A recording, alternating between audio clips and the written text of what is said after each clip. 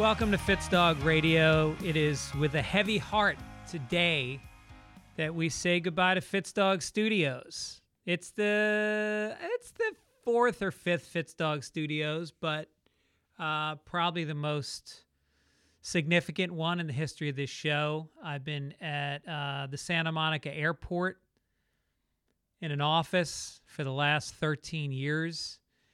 And we just lost the lease. The city, well, the Santa Monica College bought the property from the city, and they are demolishing it so they can put up pickleball courts. Yes.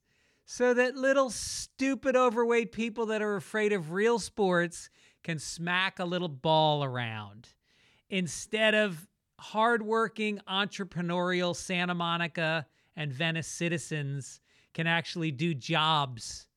This whole office building is filled with the most interesting people, just like little indie filmmakers, directors, writers, architects, how about like dressmakers? There's actual dressmakers. It's like an Amish barn. Met a lot of good friends over the years in this office, and I'm saying goodbye to them today. I already said goodbye to a bunch of them. And moved my shit out. My big lazy boy is out. Refrigerator, TV, it's all gone. And we've moved on. I got a lead on a new place. And we'll pick it up from there, I guess. But I just am very thankful. I'm trying to look at it like that. Always think about gratitude in life. Because whenever you're having a hard time and you feel like life is screwing you, you can also look at it with gratitude. I know it sound corny, but honestly, like, I got a lot done in this office is about 15 by 15 or something. I don't know. It's tiny. And I wrote a book in this office where I pulled all-nighters and I slept on the lazy boy for a couple hours at 3 a.m, then got back to work at 5 a.m. I mean, I almost had a nervous breakdown, and I got it done. I have done probably more than half of all my podcasts have been in this room. Written scripts for TV shows. I've written a lot of stand-up comedy. I have thought of shows. I've brainstormed shows with friends and fellow writers. I've taken naps. I have the place means a lot to me, and I got a lot done here, and I'm grateful. That's how I'm looking at it. And now we move forward. I've written on a lot of TV shows where I had my own office, and sometimes you get fired. That happens on occasion. I've left a couple of those offices with a milk crate with my shit packed in it, doing the walk of shame on a Wednesday afternoon on a production day. Yes, that happened on one particular show. I won't say which one, but that bitch got what was coming to her. America found out, whatever. I'm not saying which show it was. There's been so many. Getting fired is really bad. It is, as far as human experiences, I'd put it up there with a breakup, especially when you got a family to feed. I put it past a breakup because it's real. A breakup, you may get back together. When you get fired, you ain't going back. That's a permanent breakup. And you don't even try. It's not like you show up with roses the next day and go, hey, sorry, you don't think I'm talented. That wasn't why I got fired. I got fired because I had a fucking bad attitude. And now you all know why. I'm not saying which show it was. I've written on go to my IMDb page. So here we are saying goodbye to this office. And I can't think of a better final interview than what I just had this afternoon. Robert Smigel, Triumph, the Insult Comic Dog, SNL writer, first head writer on Conan. He's got a new movie out. We'll talk about that in a minute. But he's a guy that is one of my all-time heroes. And he came in today and we sat down and we talked. We did an hour and 10-minute podcast. And then we talked for an hour and a half afterwards in the office. We had a very heartfelt talk. We talked about a lot of shit. And it was really nice getting to know him. He's a guy that if I lived in New York, I think we'd be friends. Dare I say we'd be friends? I don't know. He's living in fucking Jersey now anyway, so who knows? But anyway, so that's coming up. We've got, what else? We had a nice time Thanksgiving week. My mom came out for 8 days. Love her. Had such a nice time. Just stayed busy with her every day. I mean, she's getting up there. She's like 82 now, I want to say. 81? Maybe she's 81. Yeah, 81. And but she had a really tough heart surgery a couple years ago, and it took a lot of her energy away. She's not the fireball that she was, but she's still going strong. We did a lot of walking. We went to the Getty Center Museum, which is just the best.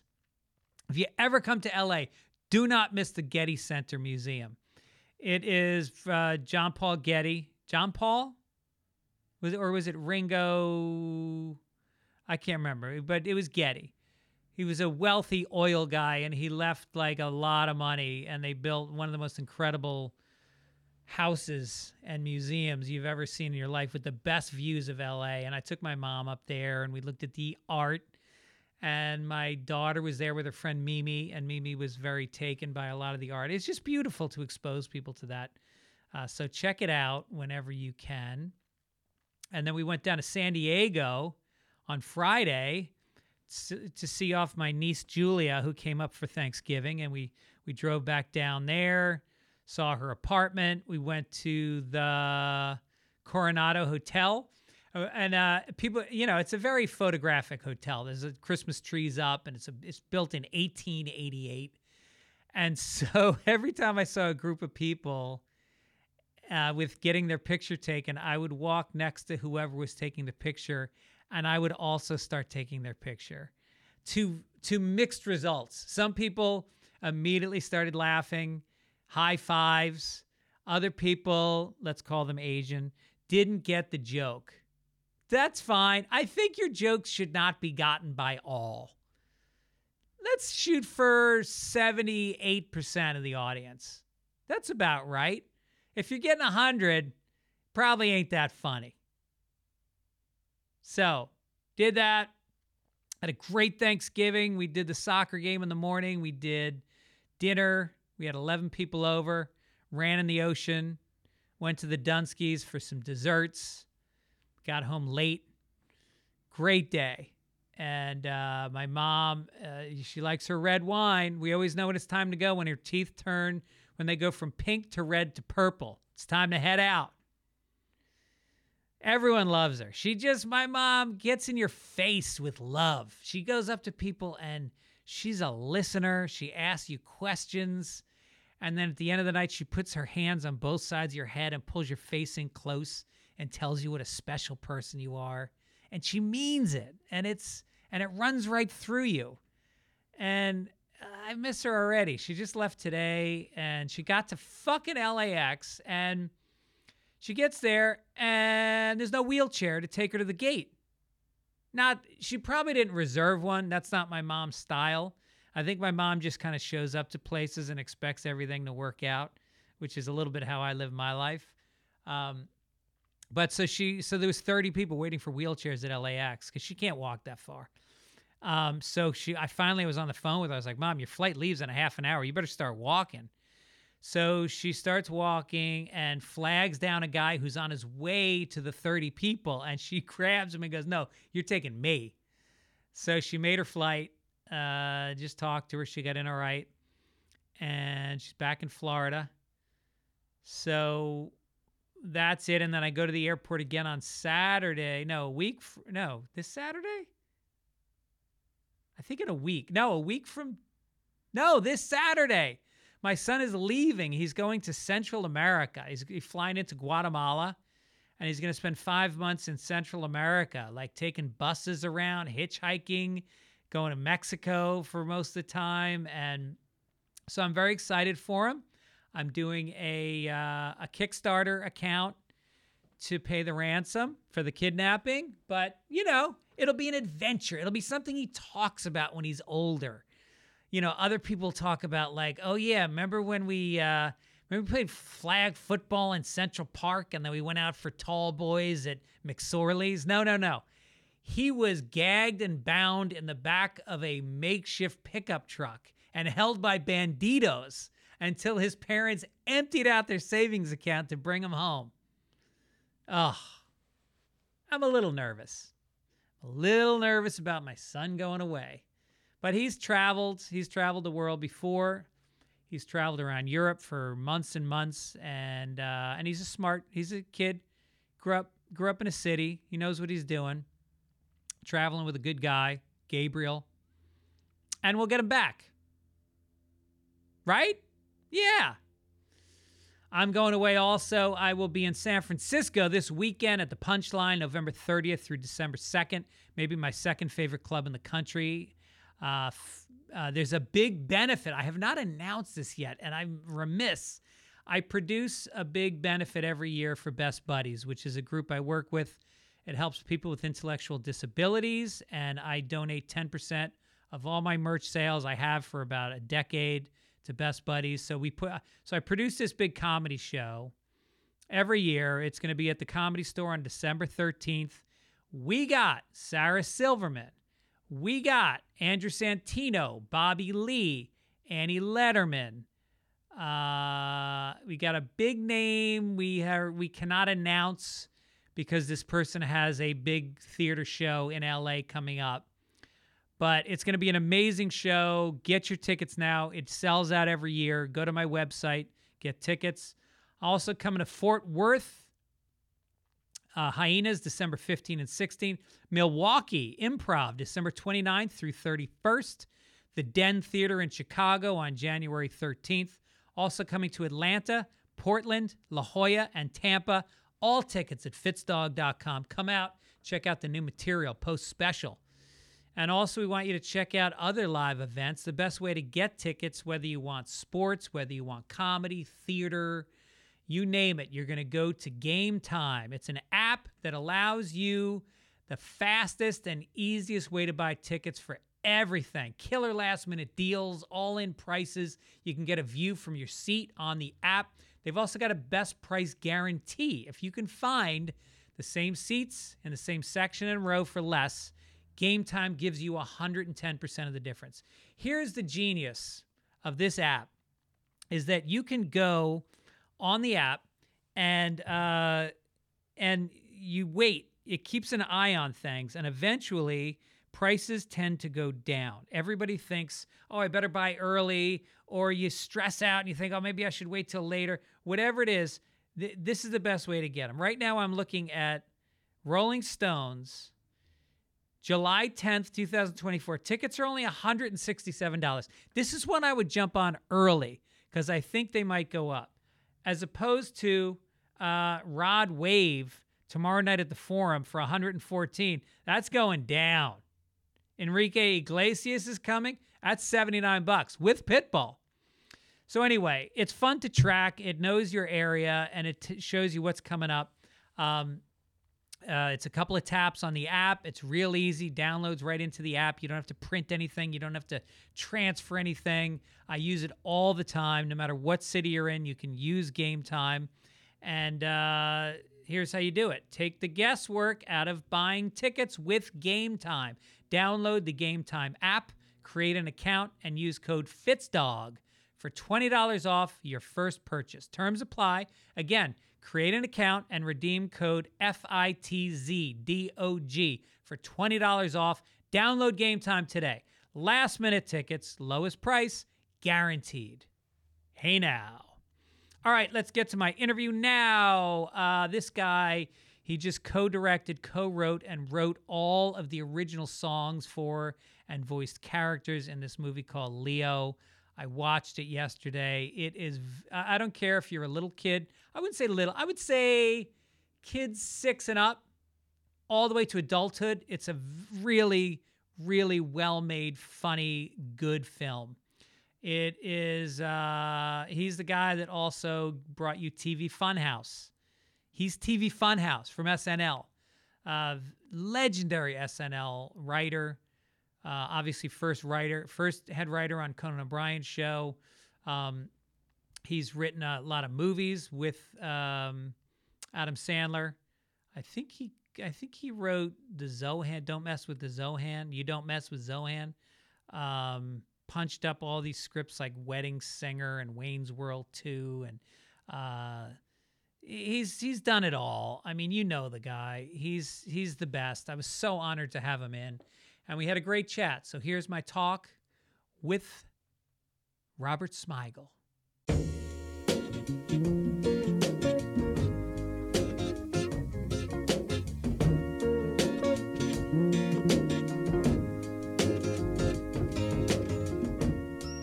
Robert Smigel, welcome to the Fitzdog Radio podcast. Pleasure to be here. Is this thing on camera too? I don't know how to. Look right down the barrel. Oh, right okay, there. okay. Solid 2-shot. Okay, good. That's all we do. We keep it pretty simple. Give the people a 3/4. Yeah. Let us see the profile. Profile is a little excessively Jewish, I think. Now, is that your father's nose or your mother's nose? Wow. I think it's more my mom's original nose. Yeah. Oh, did she have some work done? See, you've already done it. We talked before the show. Anyway, she's we talked before the show about things that you're going to want to take out. Nothing comes out. No, it's all fine. And you're not gay? Is that what I read on Wikipedia? You know what? It doesn't matter. Like George Clooney says, it doesn't matter what I am. And it's great. Whatever I am is great. However I come, it's fantastic. You fucked George Clooney? Did I just say that? Oh, shit. There it goes. There it goes. Man. Congratulations. Big news. Your movie, Leo, has 34.6 million views in the first 6 days. The biggest debut ever for a Netflix animated film. Moiche. Huh? That's a lot of viewers. You might want to check it out. The lizard that you'll fall in love with. Yeah, he's. They can't tell me wrong. 34.2 million Netflix subscribers. Can't be wrong. No, it's That's like amazing, man. It is amazing. This is the first thing. I've been in show business for like 38 years, I think, and this is the first thing I've ever done that everybody likes. Oh, really? I think so. Wow. I mean, there's like comedy sketches and shit like that, but every project I've done since that has been outside of late night comedy has had success. Right. But not like this. Like, like I did some movies with Sandler, and normally a lot of times they're mean to him, the critics. Yeah. Like, you don't mess with the Zohan, that kind of thing. And then I did Hotel Transylvania, which made a shitload of money. It was a big success, but not a critical. Did 2 of those, right? I did 2 of those. Yeah. Not a critical success, though. This thing, it just, and Sandler was positive that this was going to happen. Oh, is that right? Like when I pitched him the idea practically, he was like, fucking, that's going to fucking be, Smikey, this is always, how about do it, how do it? I was like, really? That big? Oh, yeah. I was like, okay. It's I saw it, and it's oh, you saw it? I saw it. I loved it. You're a professional. I'm a professional. I've done like 3 interviews in the last couple of days, and nobody had watched it. Oh, really? Thank you for watching it. Oh, Jesus. Yeah, I loved it, and I've already recommended it to my cousin has 2 kids. Yeah. That are about that. What are these kids, like 11? Yes. Yeah. They're 11. And her kids are 11 and 13, so I said, you got to watch this. That's great. It's got hard, funny jokes. Yes. It's got great characters. Cool. Great voices. Bill Burr. I don't know. Yeah. When you write for Bill Burr, like, how much of it do you let him He fool around improvised with. a little bit, but most of what we used was scripted, and it was just written for him. I mean, I just pictured Bill Yeah. from day one when I started writing this draft, and I just love Bill. Obviously, he's one of the greatest comedians going, certainly of the last 15 years. He's incredible. Yeah. And, you know, and I pitched it to Adam, and I was like, because I was thinking, he's probably going to want to use Schneider. And Yeah. Schneider's great, and Schneider's so in is it. Steve Buscemi's could have been great. But I just had Bill in my head, and I just thought it would be fresh and exciting Yeah. to use him. And, you know, and getting to work with him and have him abuse me was a thrill. Oh, did he? Yeah. Yeah. Well, it's part of his act. I like to think. Yeah. And Yeah, Robert Smigel. Yeah, terrific. Yeah. Oh, no. Nobody likes you. You understand that, right?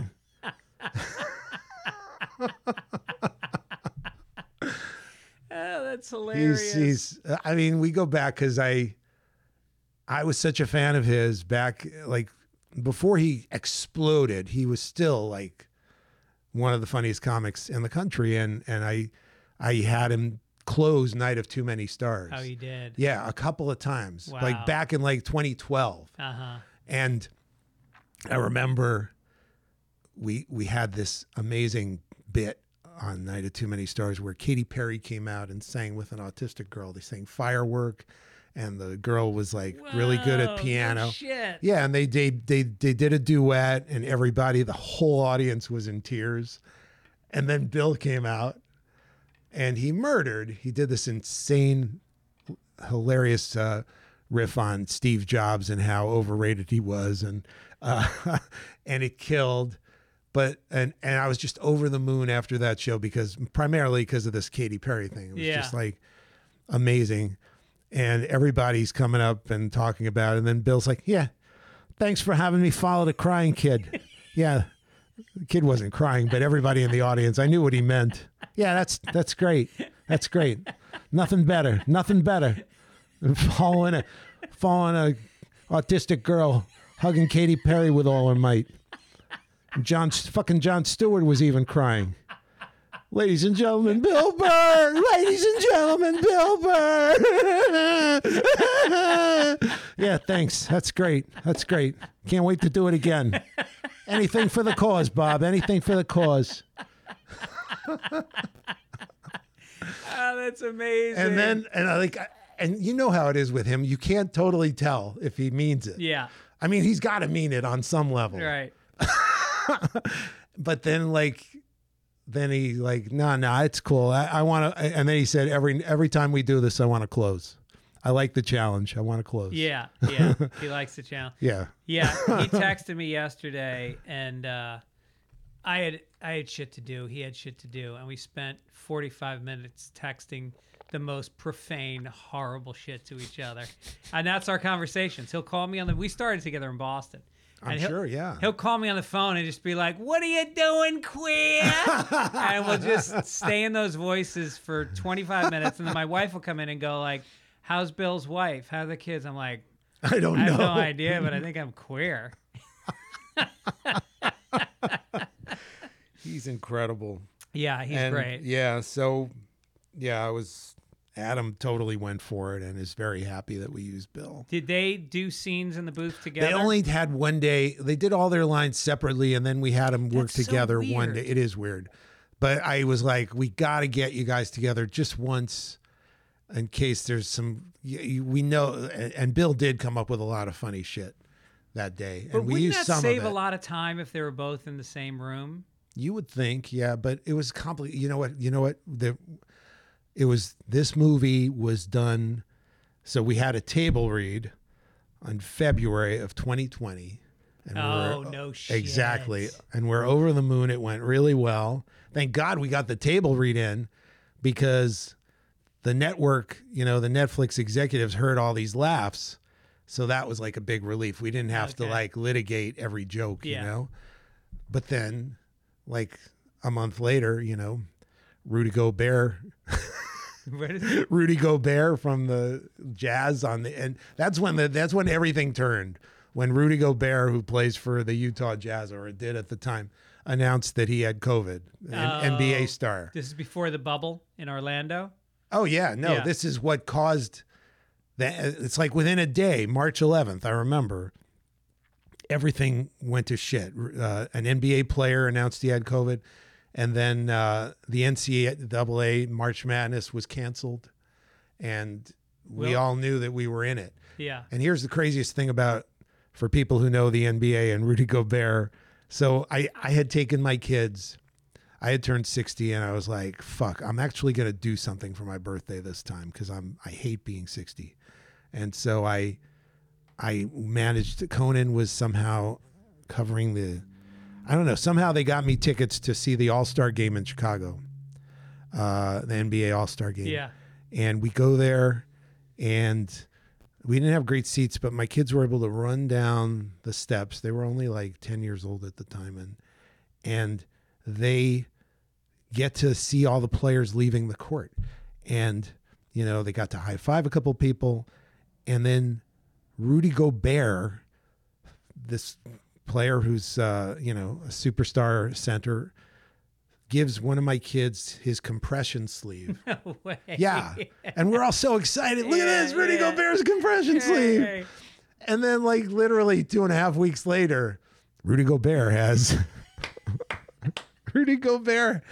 COVID, and nobody knew any shit about COVID. Like I didn't know that if you got it right now, you couldn't possibly have had it 3 weeks ago. Yeah. We had to do research. Like the one fucking person who gave my kid a souvenir is the first souvenir. First NBA player, the first hilarious. Professional athlete to announce he has COVID. Right. So we were just freaking out for like an hour, and then we figured out that everything was going to be all right. But so we ended up doing the whole movie on Zoom, the entire movie. Oh, really? Everything. And Bill had to do his voiceovers like for the first round of, they call it a scratch track. Yeah. You just have to get the voices down in decent shape and, start. It wasn't even animating to them. We just had crude drawings of the characters and storyboards. And we wanted to create what they call an animatic, which is just a video representation of the movie with just still shots. So Bill, just everybody who did voices just did them from their houses. Yeah. And they're not playing off anyone else's voice. They're just laying down their sometimes lines. I would like do the voice for him back and forth so that he'd get a little sense of the rhythm. Right. I would do Adam or whatever. But because it's mostly him and Adam going back and forth.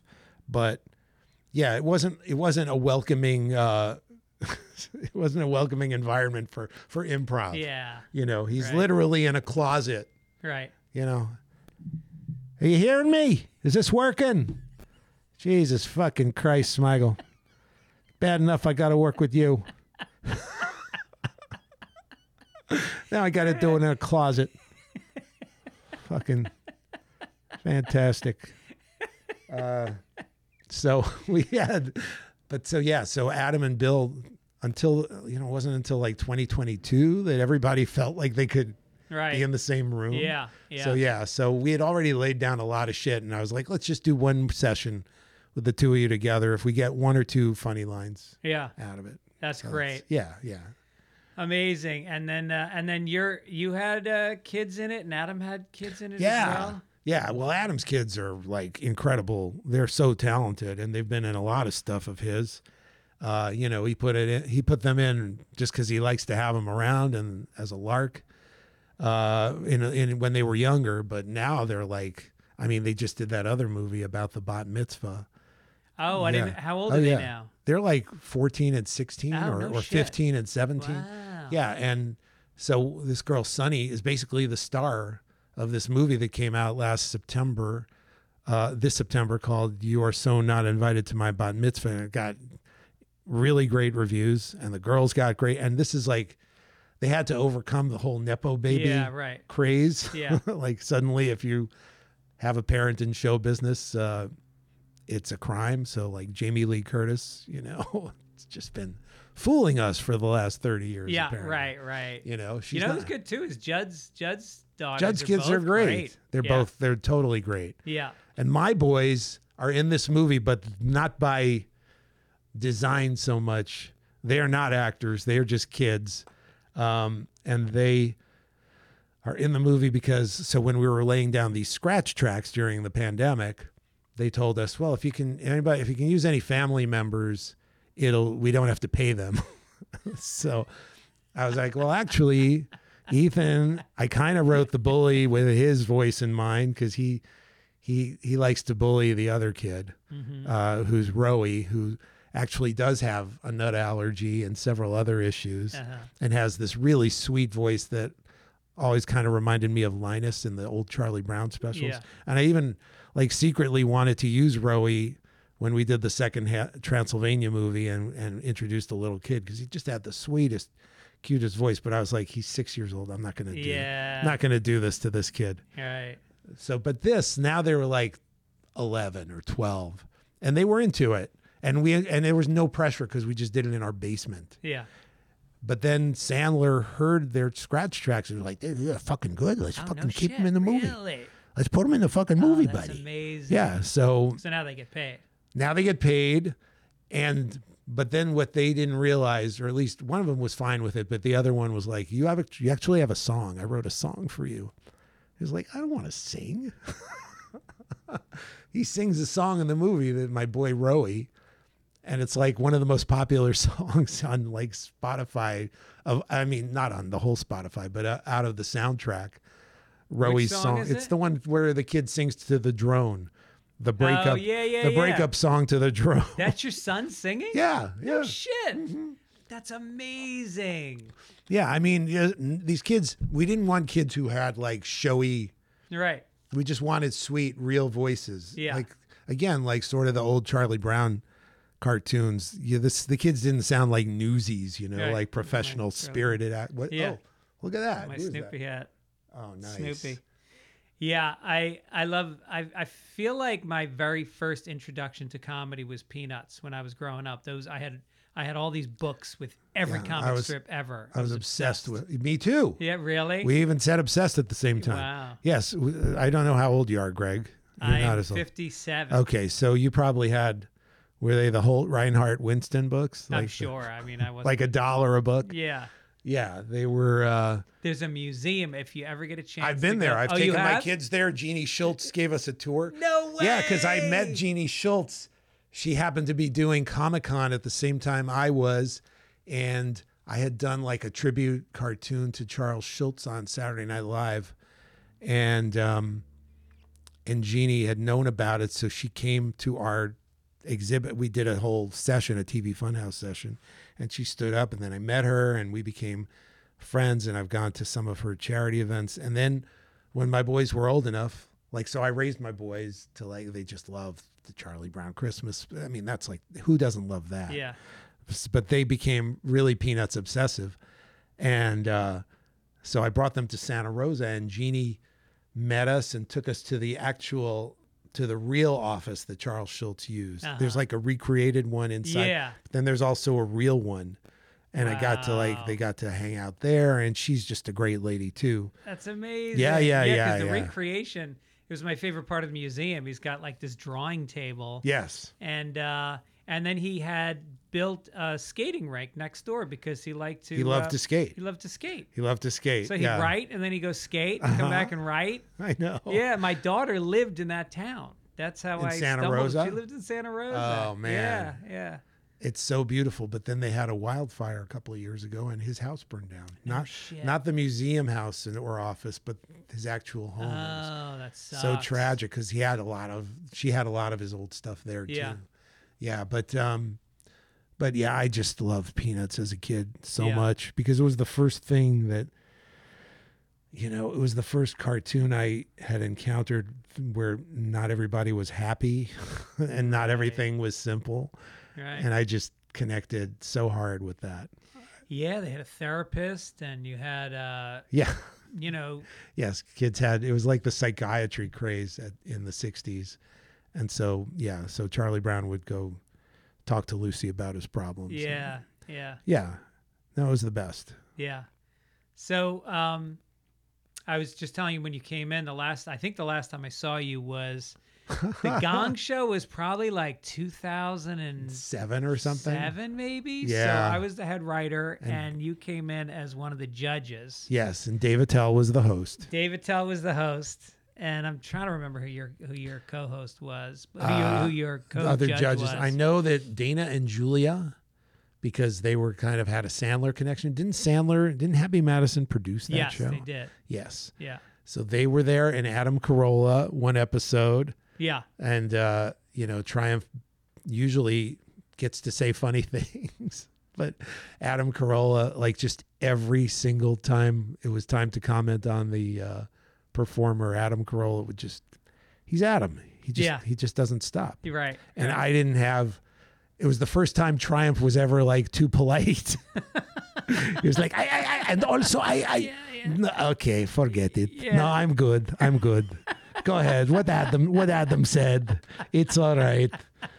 And then another episode was with Brian Posehn, and I can't remember. Maybe Andy Dick was there. I don't know. But I had a lot of fun doing it. Yeah. It was a great idea to bring it back, but I honestly, and I love Attell. I think he's obvious. We all think he's one of the funniest people ever. But I just think he should have been a judge. He would have been one of the funniest judges imaginable. Right. He could have been the permanent judge. Yeah, because I almost felt like he was being held back in the role of a host. Uh-huh.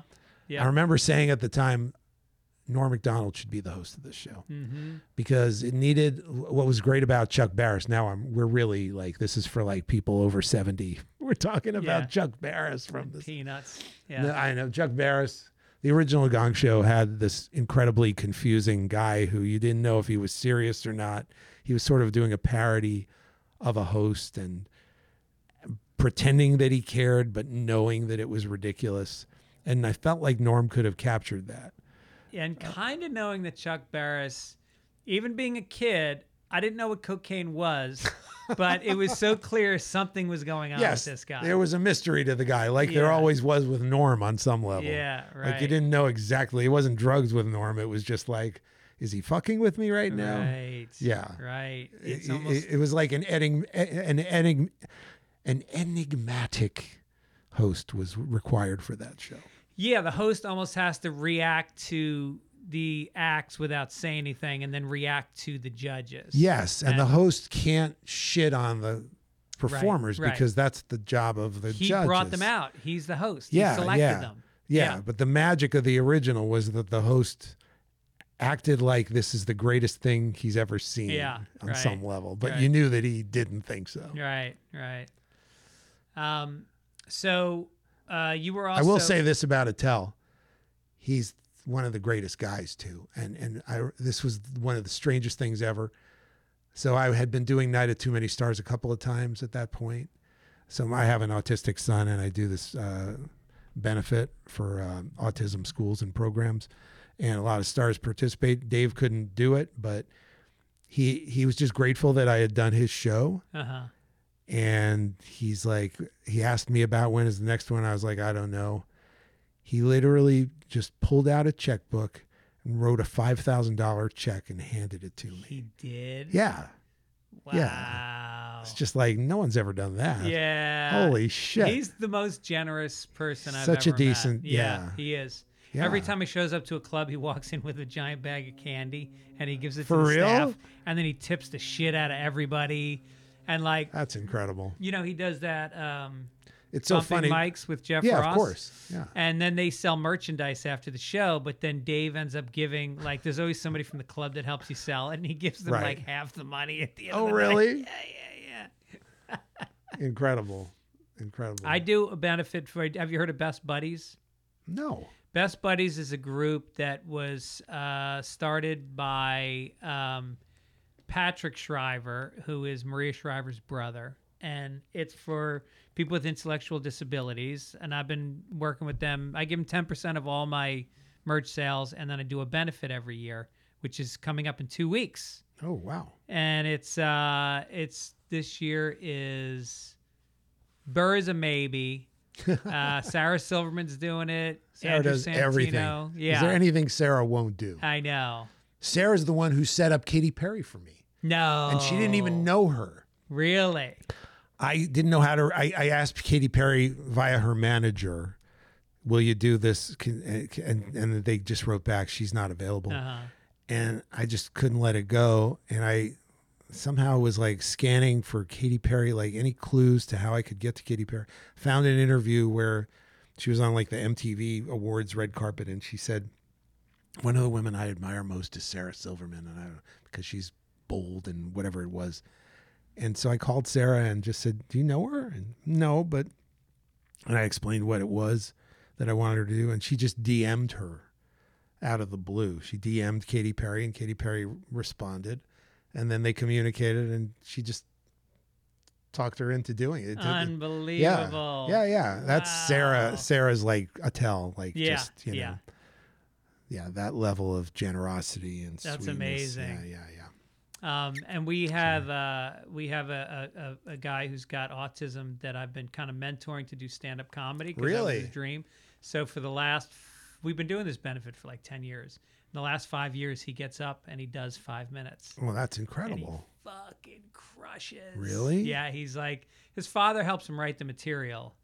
And this is out here in LA? Yeah. Oh man, that's tremendous. Sometimes he gets a little stuck, but then the crowd is kind of like, they wait. And they give it up for him. Yeah, it's really cool. That's great, man. That's great. So I want to talk about your early days with Conan, because I was friends with a lot of those guys. You know, obviously Louis and Sweeney. Yeah, Mike Sweeney, and then was Dino Stamatopoulos part of that group, or was he later? Absolutely, he was. He's one of the most important people. I mean, Dino's like quietly the comedy genius that most people don't know about. Yeah, he's not quiet at all, but no. But yeah, people don't know him. Yeah. As well, he's never had like the giant hit that was attached to him, but he was one of the great writers on the Ben Stiller show. And then when we were starting Conan, his writing packet was just by far, it wasn't even close. Yeah. There were like literally 15 ideas. It was like, I would put this on the show. Really? Right now.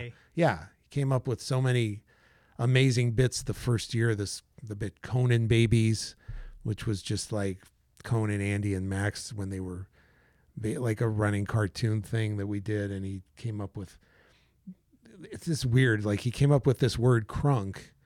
He spelled it Krunk, and it's like the all-purpose curse word, like, because we can't curse on the air, so we're going to make up a curse word. And it was crunk, and we did a lot of bits with that. And then crunk became this other thing that starts with a C in rap culture, which was very strange how that happened. Really? Yeah. Crunk became a big word in rap culture, but it spelled with a C, and I don't know if I'll never know if it was like unconsciously lifted from Dino's bit or if it was. I mean, what a wild man. He used to. Oh yeah. He used to be like my sidekick for a while when I first started this podcast. Is that true? Yeah. Oh, I had no idea. Yeah. And he would just come in with these stories about, bondage. Oh yeah. And just. I sometimes we would wonder if is your whole life just a bit? Is everything you're doing just so that you can tell people about it? Yeah, right. Because he basically told people about everything he did as quickly as he did it. Yeah, right, it's like, right. He'd be like having wax poured on his dick and calling you from a cell phone about it. My friend set him up on a date one time, and they went back to her place, got comfortable, and then he asked her to take off her shoes and socks, and she was like, "What?" He's like, "That's all I really want." Really? And of course he can't wait to tell the story. He told it on the radio. Yes. Right. Just how he made a girl uncomfortable. What? You don't like feet? Feet are beautiful. Yeah, come on. What the fuck? Amazing.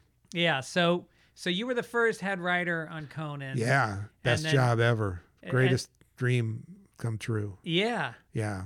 And how did you hire writers? Like, was it all packets or you knew some people? No, I didn't know anybody. The whole thing came out of the blue. It was like Dana Carvey had been offered the gig after Letterman. Oh, that's right. Yeah. And he didn't want to do it, but for a moment he considered it, and he was telling me and Conan about it. And he had this little carrot on a stick, and you two guys could be like, you could perform on the show. And I was like, okay. And then I just gave me all these ideas for what a show following Carson and replacing Letterman could be, because I hadn't ever considered it, but then I just started getting all these thoughts of like, oh, well, we could bring sketch comedy to that time slot, because Letterman did all this found humor, right? And Letterman openly says like, oh, I stole from Steve Allen. Exactly. But Steve Allen also had this whole other half of his show where he would like have sketch performers like Louis Nye. Now I'm talking to the 100-year-old people. And who's that great actor, Tom Poston? Oh, sure. Yeah. I would watch these things at the Museum of Broadcasting in New York. Like I was fascinated. Street. I yes, together all the time. Yeah, I was fascinated by late night television. Even when we started the show, I made Conan watch with me. I had ideas for sets. I was like, let's do these throwback kind of sets that were just kind of like modern art, kind of weird shapes and stuff. And I'd make him watch Jack Parr, and Conan just had a different energy, and he would watch these things and just felt like, this is just so slow. Yeah. Oh my God. Yeah. And I loved the fact that it was slow, but I knew that wasn't going to be part of the show. Yeah. But so Conan was the one that Lauren hired to produce the show. Yeah. But it wasn't his dream to produce a late night show. It was his dream to be on camera. Right. He was incredibly funny around the office. Yeah. Just had great energy. And I was funny in a different, like I could imitate Lorne Michaels and get laughs and stuff, but I didn't have this kind of, own the room energy. I was just a brooding, typical writer. Yeah. But like for me, the dream was to do the behind the scenes thing and come up with the show. So Conan quit the gig. He told Lauren, he was like forced to. He took the gig, and they would go to dinner with like Jon Stewart, Drew Carey, all these different potential hosts, and they're all great. But Conan just had it in the back of his mind. Yeah, I swear to God, I think I could do this too. And he just couldn't handle it. And he told Lauren, I'm sorry, but being around this environment just makes me realize that what I really want to do is be a performer, or at least try. And, I'm not saying that I could host, but if you want to consider me, that's great. If you don't, I understand. And then Lauren just took a shot, and Conan calls me and says, Lauren's going to let me audition. And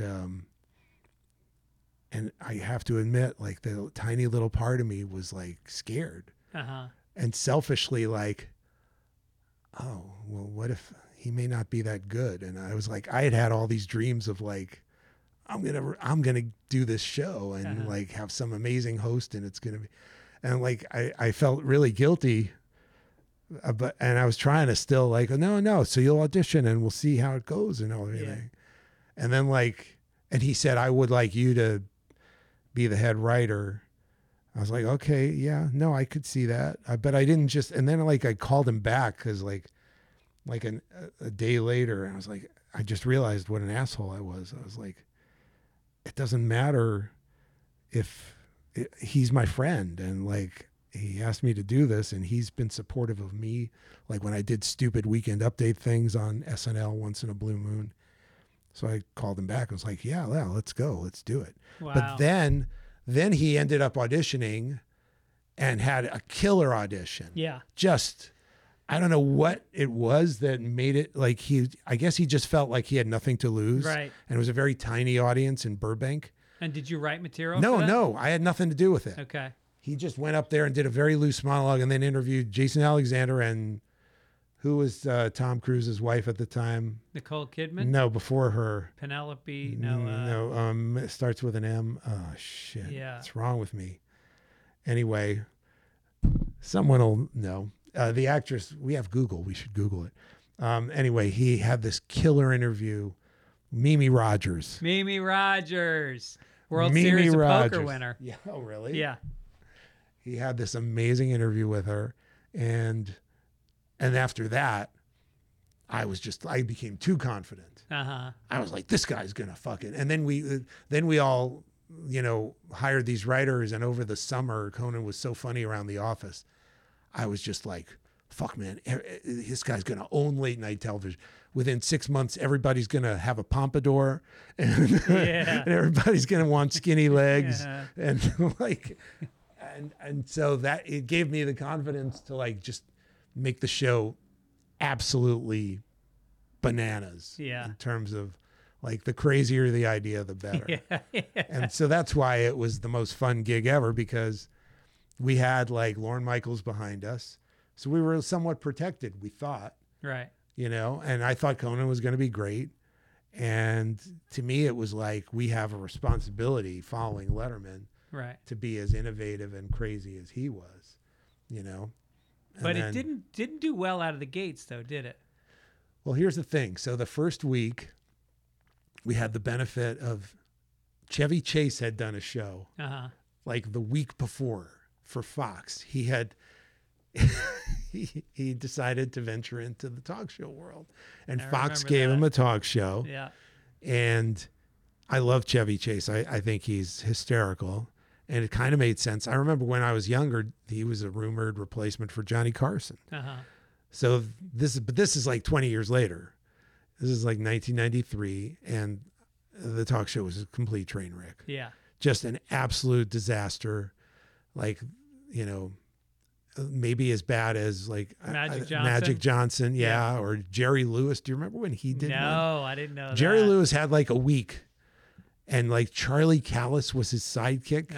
And it was just as Jerry Lewis as you could get. Just like the pompous anger. This man, no one will understand what his gifts are. And Charlie Callis is like, when do I get to be funny? When do I get to make my noises?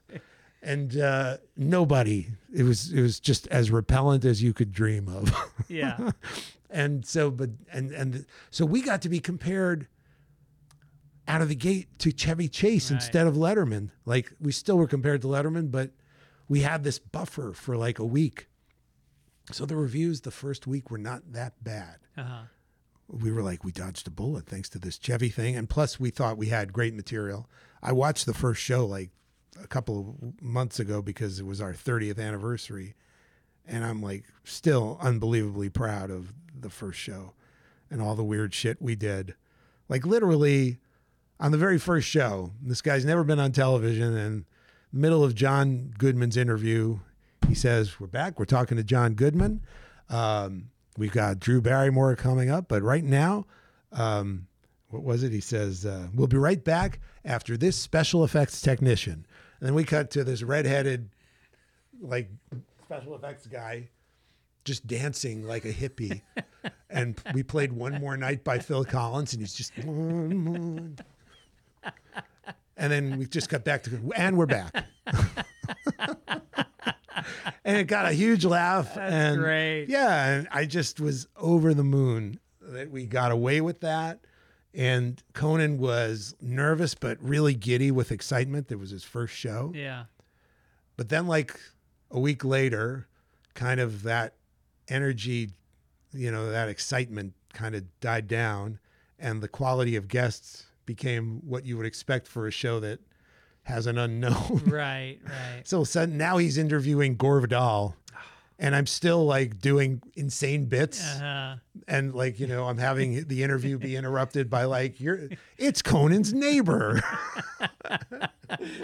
He's like interviewing Gore Vidal. I was like, hey, Coney, how you doing? Oh, sorry, Mr. Vidal. That's Doug, my neighbor. Like literally interrupting interviews. This guy's trying to learn how to be a talk show host on the fly. It would have been great if he had so much experience that he had the confidence of, like when Kimmel became a late night host. Yeah. He had years. Thousands of hours of radio. Hosting. Exactly. He was a broadcaster. So it was really bumpy, but he didn't look bumpy. He never had that. You never felt like Kimmel was nervous. Right. And like the show didn't really get its legs for a couple of years, but it was never about Kimmel looking anything less than professional. But Conan could get rattled and was Sure. very hyper aware of the audience. Yeah. And what's and yet really he caused distractions. I'm sorry. He caused his own distractions, Yes, even though yes. he wasn't comfortable in the seat yet. Yeah.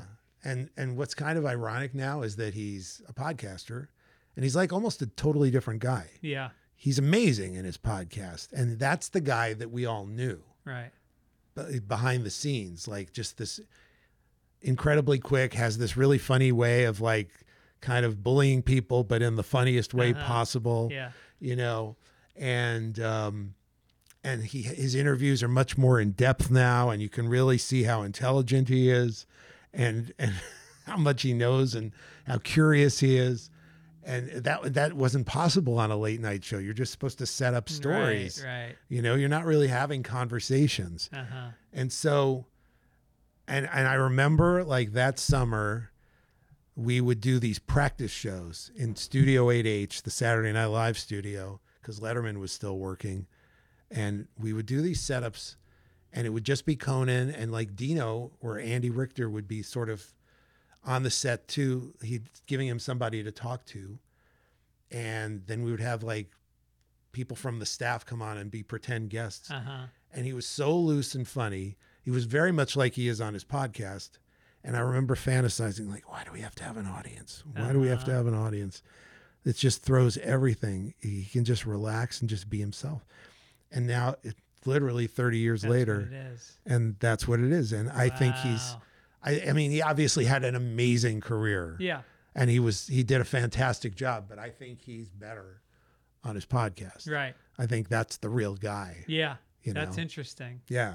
And Louis was just a baby when you guys hired him. Louis was a baby. Yes. He was 25 years old. Yeah. He had orange fingers because he ate a lot of carrots, I remember. And he did not have a great writing submission, and I could get very anal about that and then second guess myself. And I remember Dino just fucking hire him because he had made these incredibly funny movies. Oh yeah, Ice Cream. Tomorrow Night. And Tomorrow Night was later. Oh. That was a feature. Okay. I'm actually in that with Steve Carell for a few moments. Tomorrow Night's amazing. Yeah.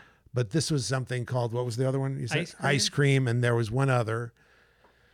And between that and his stand-up, which was already great, Right. he hadn't cracked the whole "my kids are assholes" side of his career yet. No, he was still he was an absurdist, which Yes, is why I can see which that fit fitting in. perfectly for our show.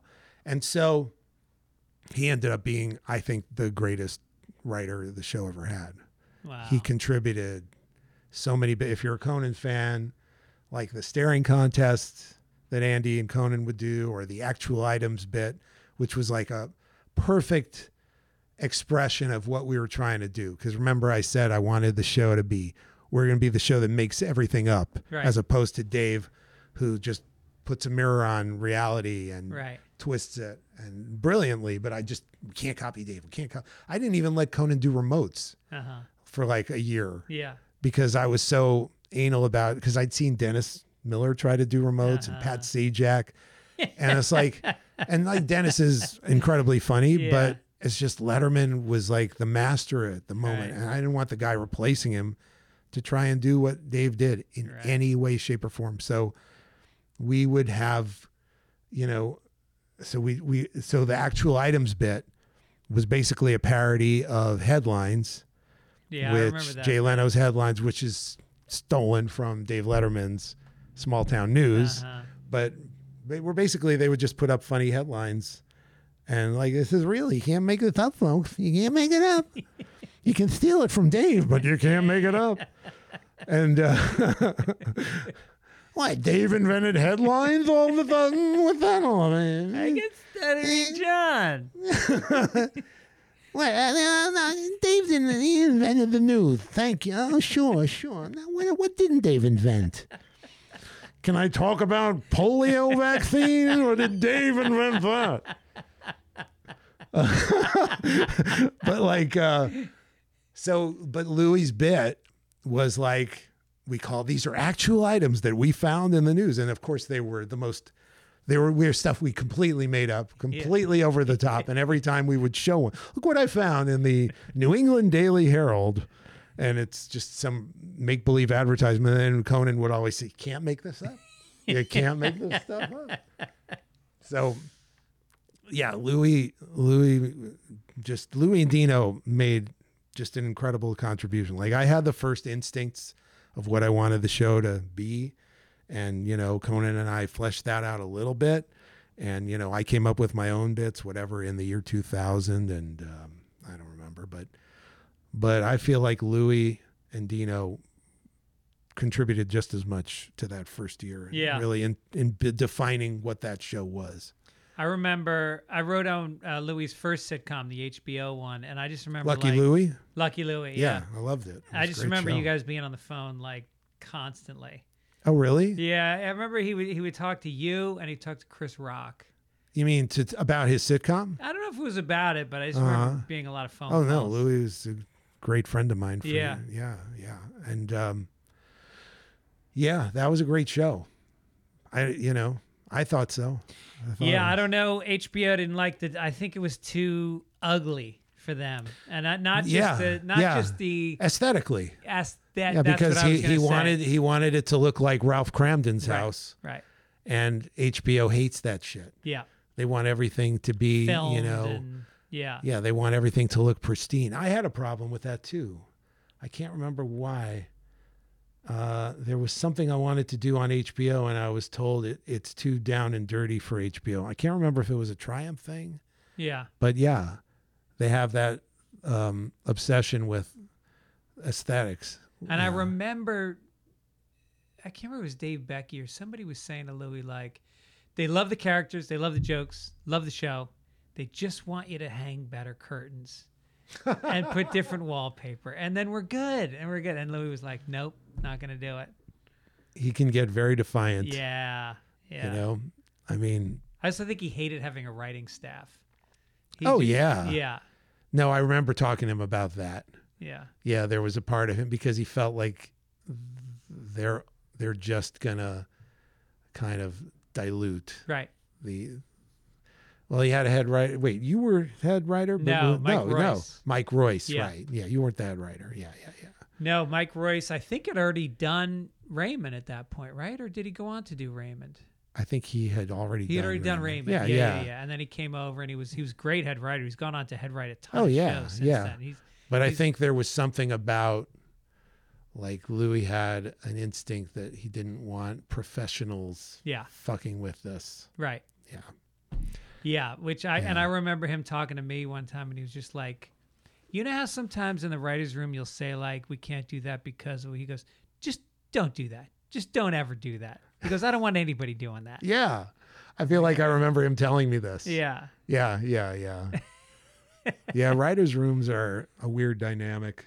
It is, because general, I mean, you look at some of the greatest shows of all time, and they were kind of one-man shows. I mean, Curb is all Larry, pretty much, right? Well, no, I mean he has guys that he has sounding. He has boards. like a core.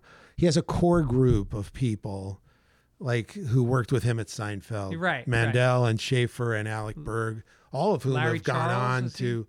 Larry was his director. Yeah. But those three kids, they've all gone on. Mandel ended up running Veep, and Berg ran that Silicon Valley show. I mean, these are genuine, talented kids. I worked with them either at SNL or Conan. And, you know, I mean, obviously Larry's the engine. Yeah. You know, but, like, it's same with, like, stuff I do. I get credit for shit, but I always have people helping me, whether it's like Triumph jokes, you know. Who are your guys for that kind of stuff? Well, Feldman, you know that. Yeah. David Feldman. Yeah. Oh my God. He's one of the funniest people in the world. He's a maniac. Yeah. And he has written some of the greatest fucking jokes. Oh yeah. He says, me and my wife. Yeah. You know, we have our hall passes. You know, for a long time, mine was Goldie Hawn, and hers was Tom Cruise. And then I asked her recently if we could update them. And she picked Patrick Swayze, and I picked The Babysitter. That is so Feldman. That's beautiful. Oh no. You know what though? It's interesting. So I mean, I could list like 10 other guys who've written for Triumph amazing jokes, including Sweeney and other Conan writers. But just to stay on Feldman for a second, we did this puppet show a couple of years ago that nobody saw. It was called Let's Be Real, where they wanted to do a spitting image kind of show for America. And I was like, this is a terrible idea. Everybody would rather see comedians play famous people than just see puppets. It's too cold. But then I had this idea, well, what if the puppets are interacting with humans? And I thought that'll work. Okay, that'll be interesting. So we tried it, and I think it was a very funny show, but nobody saw it. It was just buried on Fox's Thursday lineup. But anyway, it was great to see Feldman get an opportunity to write sketches. Uh-huh. She never really had before. He worked for Marr. Yeah. You know, and he's written a lot of other joke-oriented stuff, but he wrote the first sketch we did, which was the funniest fucking idea.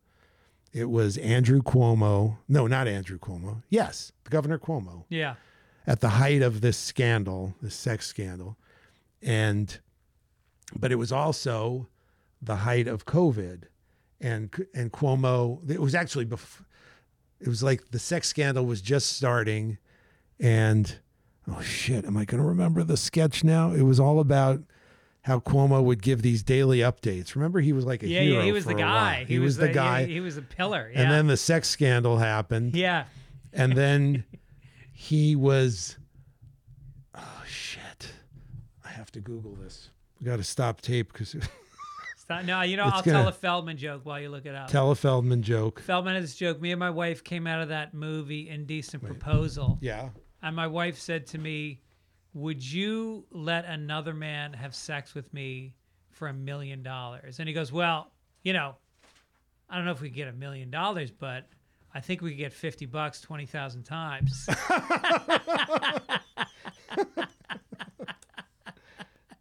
Oh my God. Yeah, he's written amazing Triumph jokes, but I'm going to find Felda's another guy that gets himself in trouble on podcasts. Oh, really? Oh, yeah. Yeah. He lets it out. And those are on my podcast. Well, that's the beauty of being somebody nobody gives a shit about. Right. You can't cancel He would laugh at that. Yeah. But yeah, that's his secret. Yeah. As long as no one gives a fuck what he says, he can say anything. He has nothing to lose. Okay, so I found a copy of this. This is so fucking funny. So he's like, I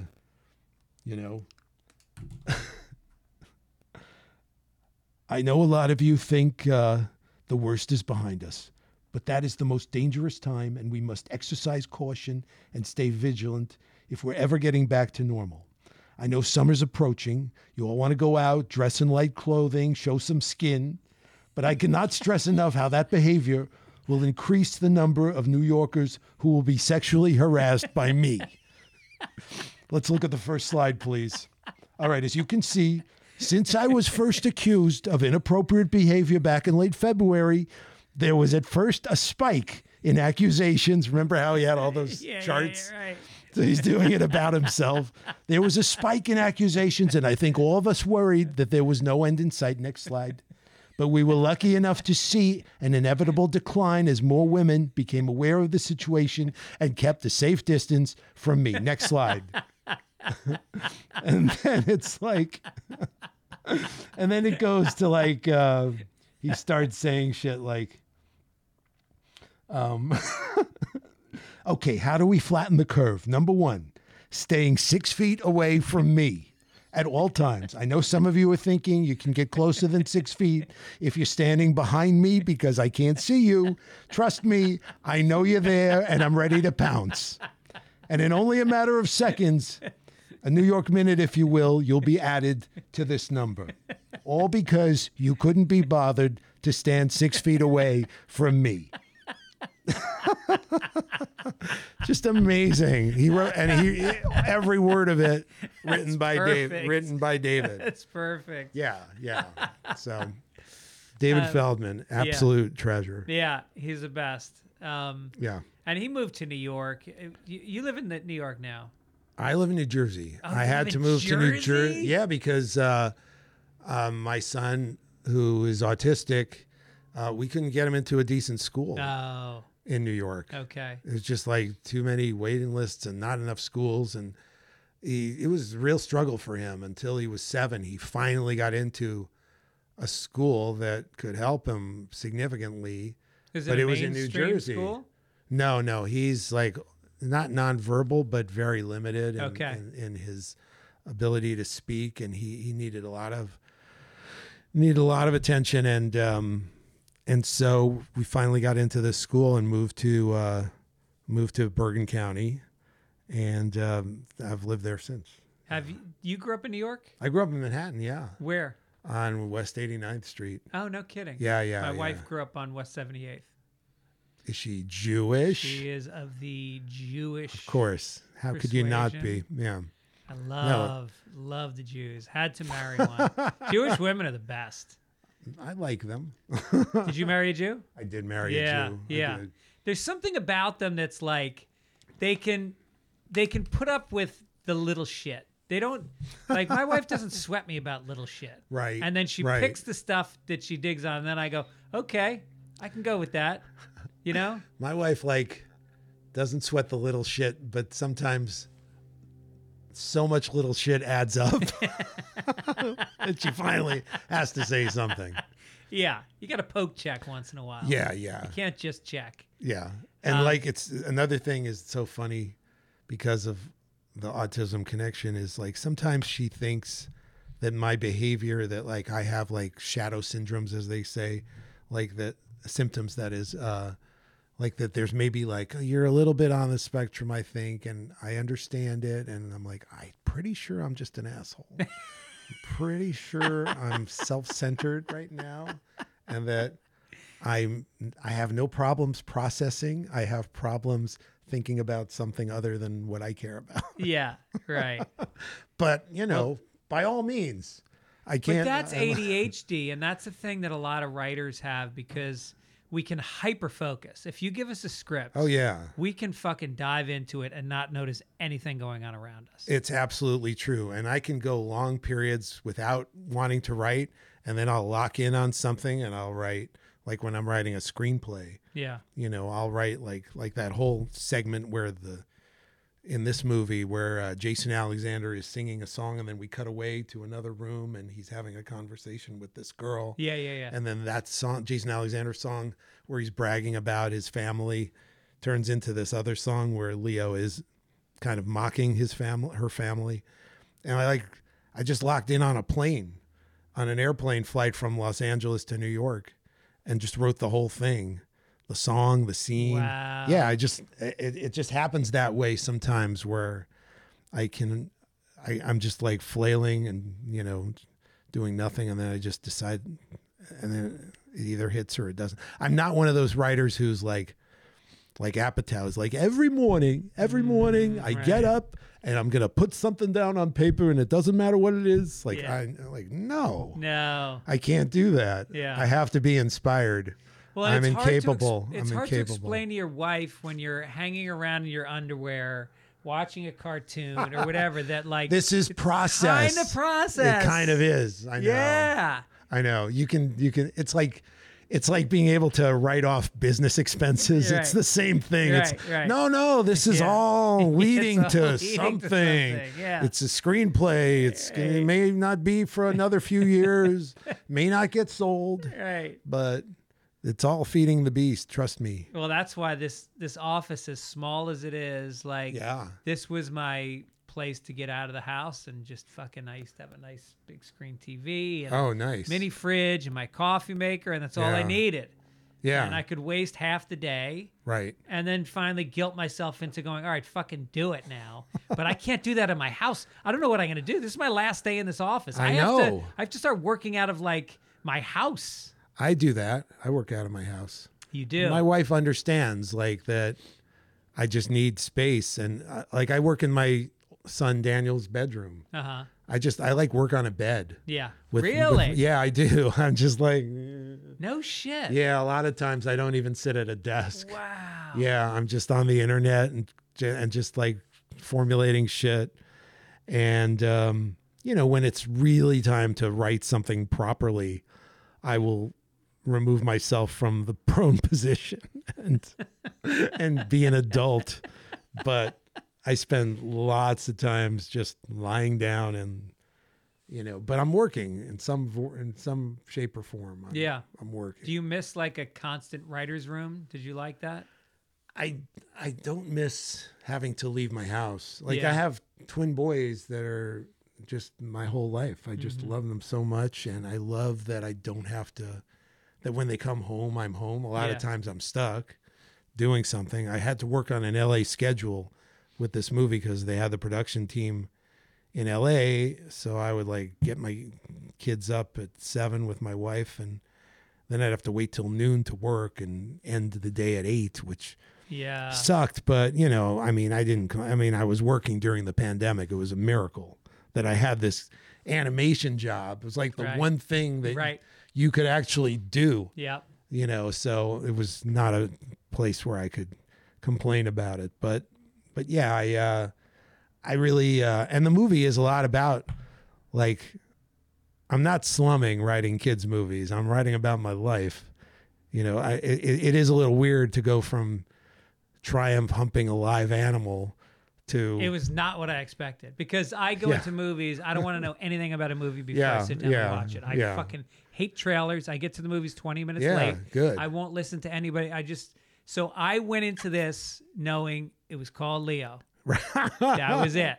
That's amazing. And 10 minutes in, I'm like, when's the South Park shit gonna start happening? When's the Big Mouth stuff gonna start happening? Nope.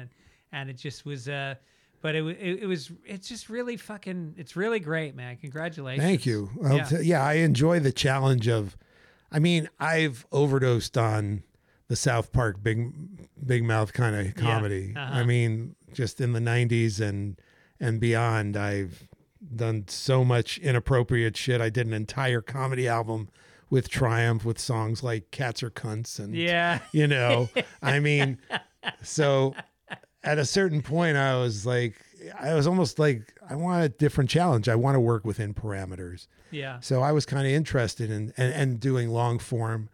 So between that and then having kids, it's just, that's become my life. And I don't think of it as slumming. It's like kind of what I'm interested in. And there's a lot in this movie that's just my life, like characters and like different kind of entitled parents. Right. And, like I said, my 2 kids are playing kids that are a little bit reflections of themselves in some way. And some of the other kids are based on friends of theirs. And, and I just, so I don't really feel like I'm making any kind of compromise. It's just something that I was invested in and interested in. Yeah. And I tried to make it as funny as possible. And Adam, I wrote the first draft of this and the basic storyline, but then Adam came in and just, he's always doing like 5 other things, but every time he jumped in, he just made it funnier and funnier. Oh, that's amazing. Yeah. Wow. And he would find places. He's like, this could be fun. That's my biggest weakness, I think, as a writer, is rewriting. Like I'll write my draft and like, this is fucking great. I don't have to, I love this. What are we changing it? But Adam would wear me down, or he would just top it and like, oh yeah, no. And I think one of the reasons the movie is really good is also because it took 3 years to like it, a lot of our movies we just kind of knock out and shoot. Right. And this one, we couldn't do that because animation takes so long, but we kept coming back to scenes like, oh wait, we could do this in this scene. We could add this. We could add this. Yeah. And that's why I think it's kind of like, a lot of people have told me how funny it is. And I'm very proud of that also, because I love these Pixar movies, but you sit in the theater, and the kids aren't really laughing all that much, and they're still my favorite movies, movie like Up or Coco. Love Coco. Coco's amazing. Yeah. But it's not like a nonstop laugh fest, and that's okay. Yeah. That's the type of movie that is. But Adam and I are comedians, and we're excited to make kids laugh. Yeah. So Hotel Transylvania, it's not considered a classic movie or anything, but we were very, very gratified. We would go to theaters and we'd hear the sound of children laughing all the way through. Yeah. And that's just a great feeling. Like, you know. Yeah, and it's something that, your kids can see before they're 21 years old. Well, I'm a bad father. Yeah. I let my kids see South Park at 12. Oh, okay. I was like, I'm going to they wanted to see it for so long. Yeah, you can't stop them. You can't stop but it opened up the floodgates. All right, so I don't want to keep you. I value your time. I'm so appreciate of you coming on the show. Oh, please. I'm thrilled to be here. Tell your friends, get on Netflix. Leo is now, it came out as the #1 film on Netflix. #1? Which is pretty sweet. Although this week you are losing out to a game show about Squid Games. I'm pretty sure that's going to happen. Yeah. I mean, how's Squid Game? I mean, that's like, how can you not lose to Squid Game? The second I saw the first episode of that show, I said, they're going to make a real game show about Oh, really? Oh, yeah, I knew it instantly. Yeah. And, I haven't seen it yet, but I'm interested. Now we'll make a real life Leo game show. Right. Maybe that'll do the trick. So thank you. Can I just plug, I don't know, when is this coming out? Tomorrow. Oh, Night of Too Many Stars, if you're in the New York area, is December 11th. We've got Jon Stewart, Colbert, Chris Rock, Adam Sandler, Rachel Bloom, Amy Schumer. It's going to be amazing. Sounds like you need a headliner, though. Oh, Triumph, the insult comic dog. There you go. No, he's not. I'm not. All right. I'm not. Where is the venue? It is at the Beacon Theater, December 11th. If you're interested, there are tickets available and also very expensive packages where you get privileges and help autism. Nice. So do that and check out David Feldman's podcast while we're talking about him. You're right. Yeah, what's it called? I think the David Feldman Show. David Feldman Show. All right. Yeah. All right. Thank you. Bud.